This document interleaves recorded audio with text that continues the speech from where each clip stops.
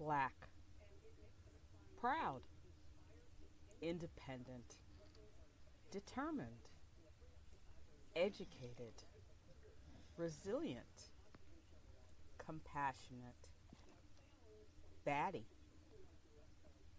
funny, quirky, unique, creative, thoughtful, sincere, loyal, gutsy, vibrant, resourceful, imaginative, engaging, fabulous, awesome. Those are all words that describe me, the Brick City Brown Chick. Welcome to my podcast, What I Know Now. Thanks for listening. Hello, and welcome to episode 1 of the podcast, What I Know Now. I am your host, the Brick City Brown Chick, and I will be coming to you every week. New episodes will be released on Thursdays. So if you listen to this episode and you find it something you enjoy, something you'd like to pass on to friends, I encourage you to please do that, and I look forward to seeing you every week. This week, our first episode is going to be about me. I'm going to dive into my background, where I come from, who my parents are, that kind of thing, so you have a better understanding of who I am and what this podcast is about. Because I think if you understand me, you'll enjoy the podcast much more. First, the name, my handle, Brick City Brown Chick. Brown Chick, well, that's pretty obvious, I would guess. Brick City refers to where I'm from. I'm a native of Newark, New Jersey, born and raised, spent the first 19 or so years of my life there. Love that city, will always be home for me. The name Brick City refers to the housing projects that were built in Newark through the 1940s, 50s, 60s, and into the 70s as well. Most of them are gone now, but the name has stuck. So that is the explanation of my name, the Brick City Brown Chick. Where I come from, besides being a native of Newark, I have very deep roots in the southern United States. Both of my parents were/are from the South. I refer to my parents frequently in terms of past and present tense because my father has passed on and my mother is still alive. So that's the past and present. I'll talk about my father's life and his folks first. My father, M, which is how I'll be referring to him, was from a little town called Bainbridge, Georgia, which is not far from the Georgia-Florida border. That's where he grew up.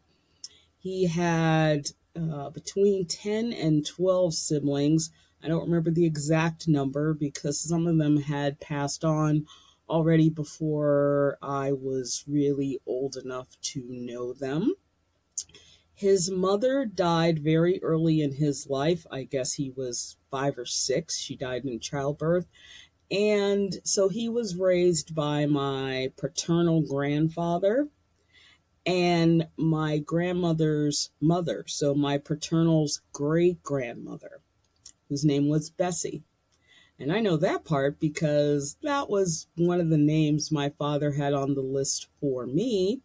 But I have a cousin who is 2 years older than me on his side of the family whose name is Elizabeth.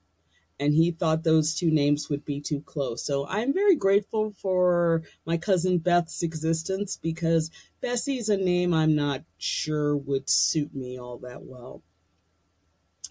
My father and mother are from the silent generation. There's a lot of talk these days about Gen Z, Gen X, Millennials, Gen Alpha, and Boomers. Before all those generations are the silent generation. These are people that were born from the late 1920s to the early 1940s, before World War II. So this is the pre-World War II generation. They're called the silent generation for various reasons, but mostly because they are the generation that just sort of sucked it up and dealt with life as things came to them. So they lived through a lot more, I guess the word is strife, than most of us have. So my father decided he wanted to go to college. He went to Fort Valley State in Georgia, which I think is now Fort Valley University. And before he went there, he, like a lot of young men his age back then in the 1950s, decided to join the U.S. Army. He really wanted to get out of Jim Crow Georgia and all its nasty rules about separation of Black people and white people and how Black people were treated. So he really wanted out of that environment. So he joined the U.S. Army. And he ended up doing 2 tours in the Korean conflict, which is not something he talked a lot about. And I understand a lot of soldiers from that generation don't talk about it very much. But one thing I clearly remember as a child is that our favorite TV show to watch together was MASH. And I didn't know for a long time why he loved MASH so much. But I found out toward the end of his life that that is what he did in the Korean conflict. He worked in a MASH unit. He was an Army medic. And so he saw a lot of the horrors of war. And so that wasn't something he talked about, but he loved that show very dearly. And he always said it was a pretty accurate depiction in terms of the war front. So once he left the military, he went to Fort Valley State, graduated with his degree in education, and after having, seen other parts of the world and how people were treated, he decided that spending his life in the South was not going to work for him. So he left Georgia permanently as an adult and moved to New Jersey, which is where he met my mother, Bee. My mother, Bee, who will be 90 years old this year, led a similar life to my father in terms of growing up in the rural South. She grew up in a town called Fuquay-Varina, which is near Raleigh in North Carolina. She's the oldest of 10 children. And my grandparents, my maternal grandparents, were sharecroppers. And if you don't know what a sharecropper is, you need to expand your vocabulary. But what it is people who farm land owned by other people. So this was a very popular practice in the Jim Crow South. So my grandparents were sharecroppers, and they farmed tobacco.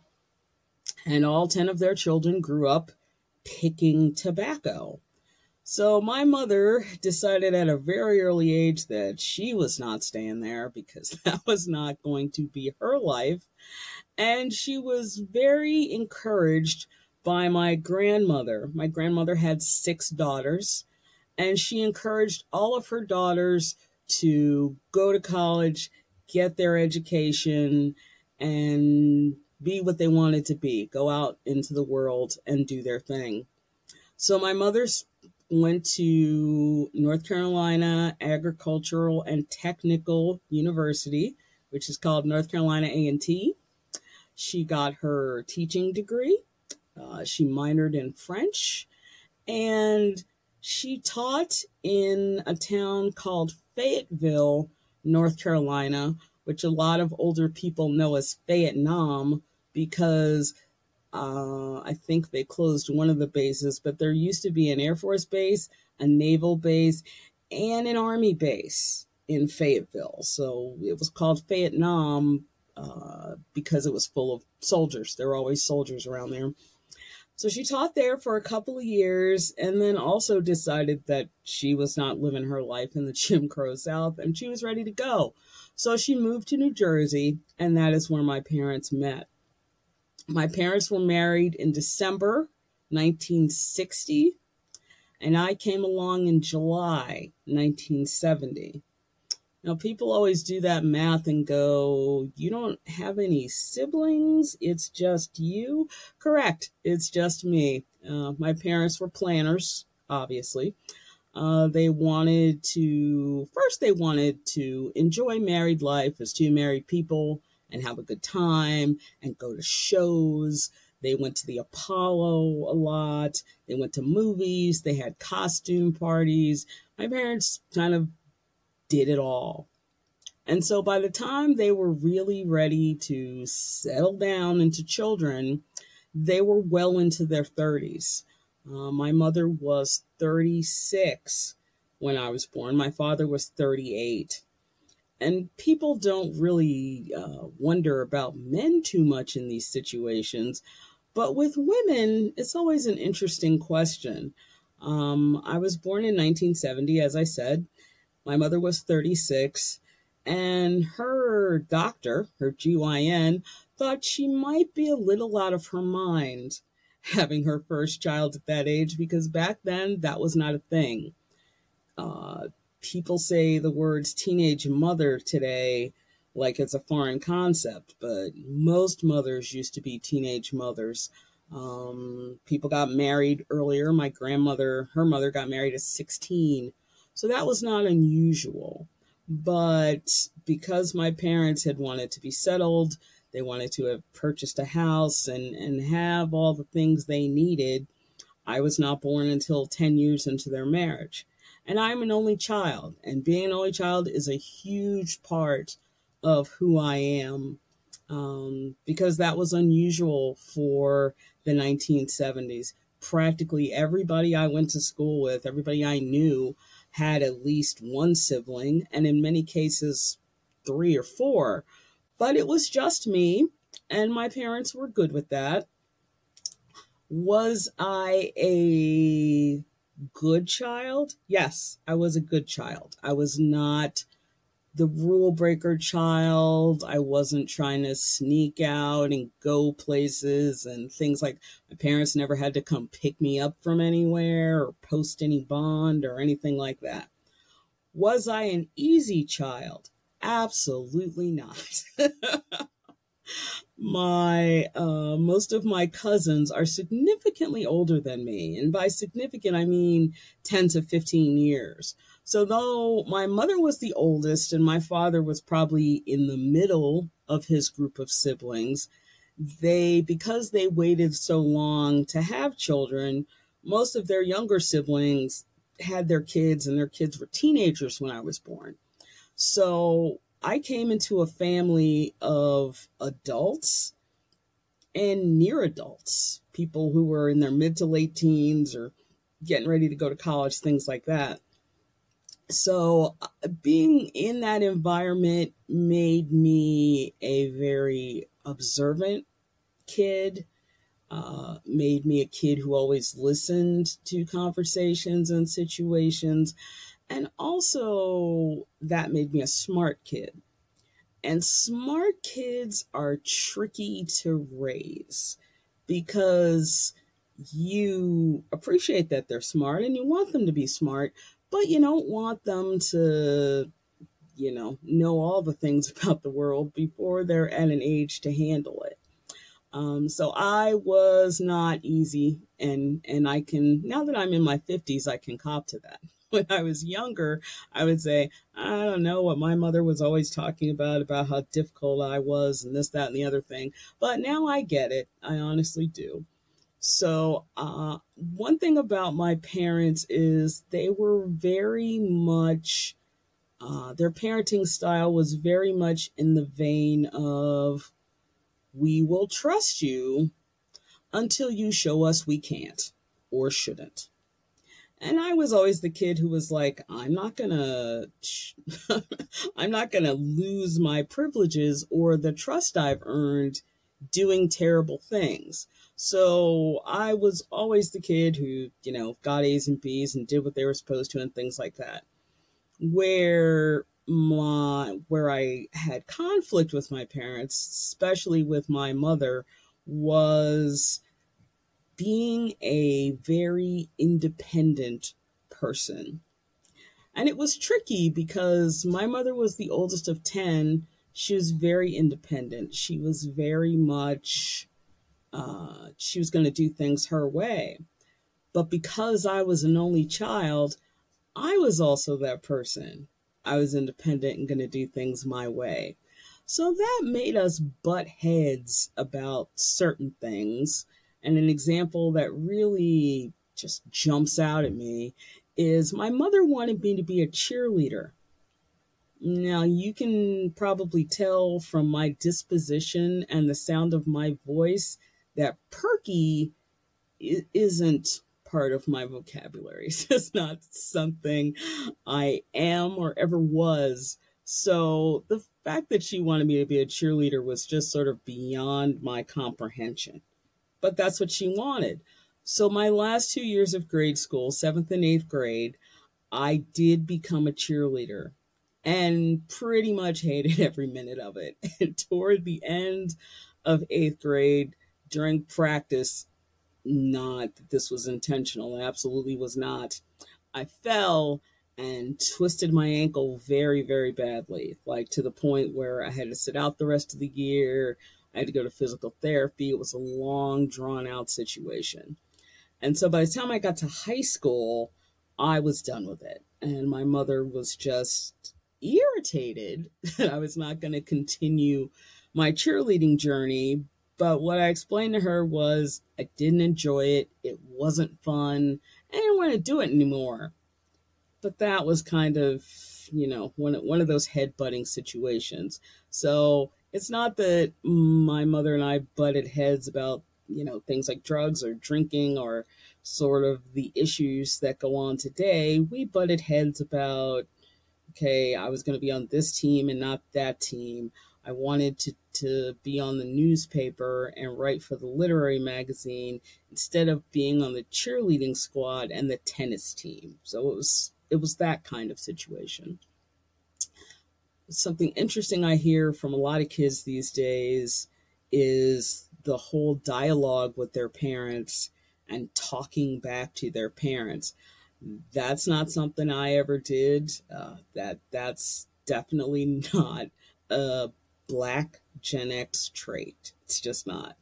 Black mothers from a certain generation do not tolerate that at all. So even when I could be in a heated discussion with my mother about a situation, I have never called her out her name because I wouldn't be alive right now. I've never talked back to her, never swore to her. I would think things very, very heavily, but I would never say them because I knew better. So I think that also is something that makes me different when I am in a store and I see kids talking back to their mother. I just sort of shudder and shake my head and think that never would have flown in my house. Absolutely not. In terms of my relationship with my dad, I was always a daddy's girl.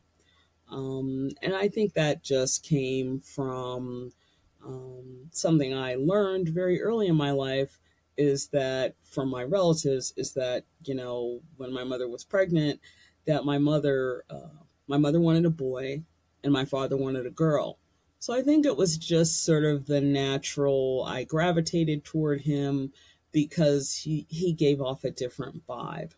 I spent a lot of time hanging out with him and his brothers. A lot of them lived near us. They would come over and talk and smoke cigars and work on cars. And so I spent a lot of time with them as a kid. One of my fondest memories of my father was when I was about 5. He and like three of his brothers were on our front porch, just sort of sitting around talking and drinking beer. And my father said, do you want to taste this? And I was like, oh, sure, why not? Now, at that age, I really had no concept of what beer was, but I tasted it and was like, this is horrible. I really don't know what you all see in drinking this. And so that took the curiosity about alcohol out of it for me. And so I really did not drink until I became of legal age. And even then, and even now, more than 30 odd years past legal age, I may have a glass of champagne like Thanksgiving, New Year's, and my birthday. And that's pretty much it. Excuse me. Ooh, sorry about that. Allergies are bothering me. It's January, so I can only imagine what the spring's going to be like. So, I was talking about my dad. My dad passed away from esophagus cancer when I was 17. And as you can imagine, that was a super traumatic event, time. I was a senior in high school. He died in February. I was, planning out my college life and getting ready for the prom and graduation and all those things. And when he died, all those things suddenly seemed really not important, or not as important as they had been.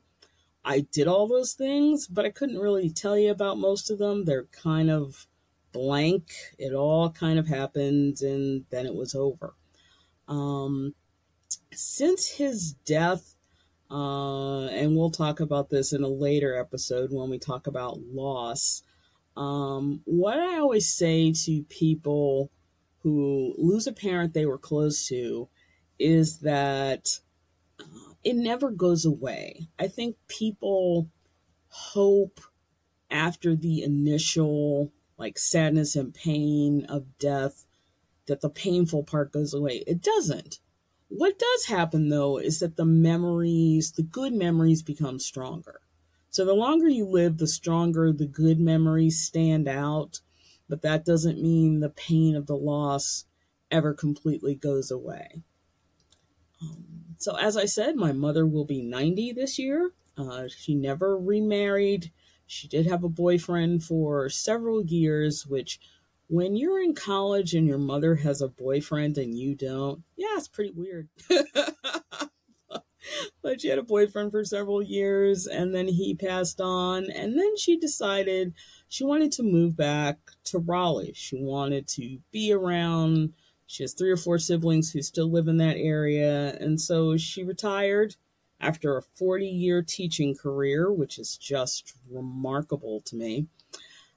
She retired, left New Jersey, bought a house in North Carolina, and that's where she is today.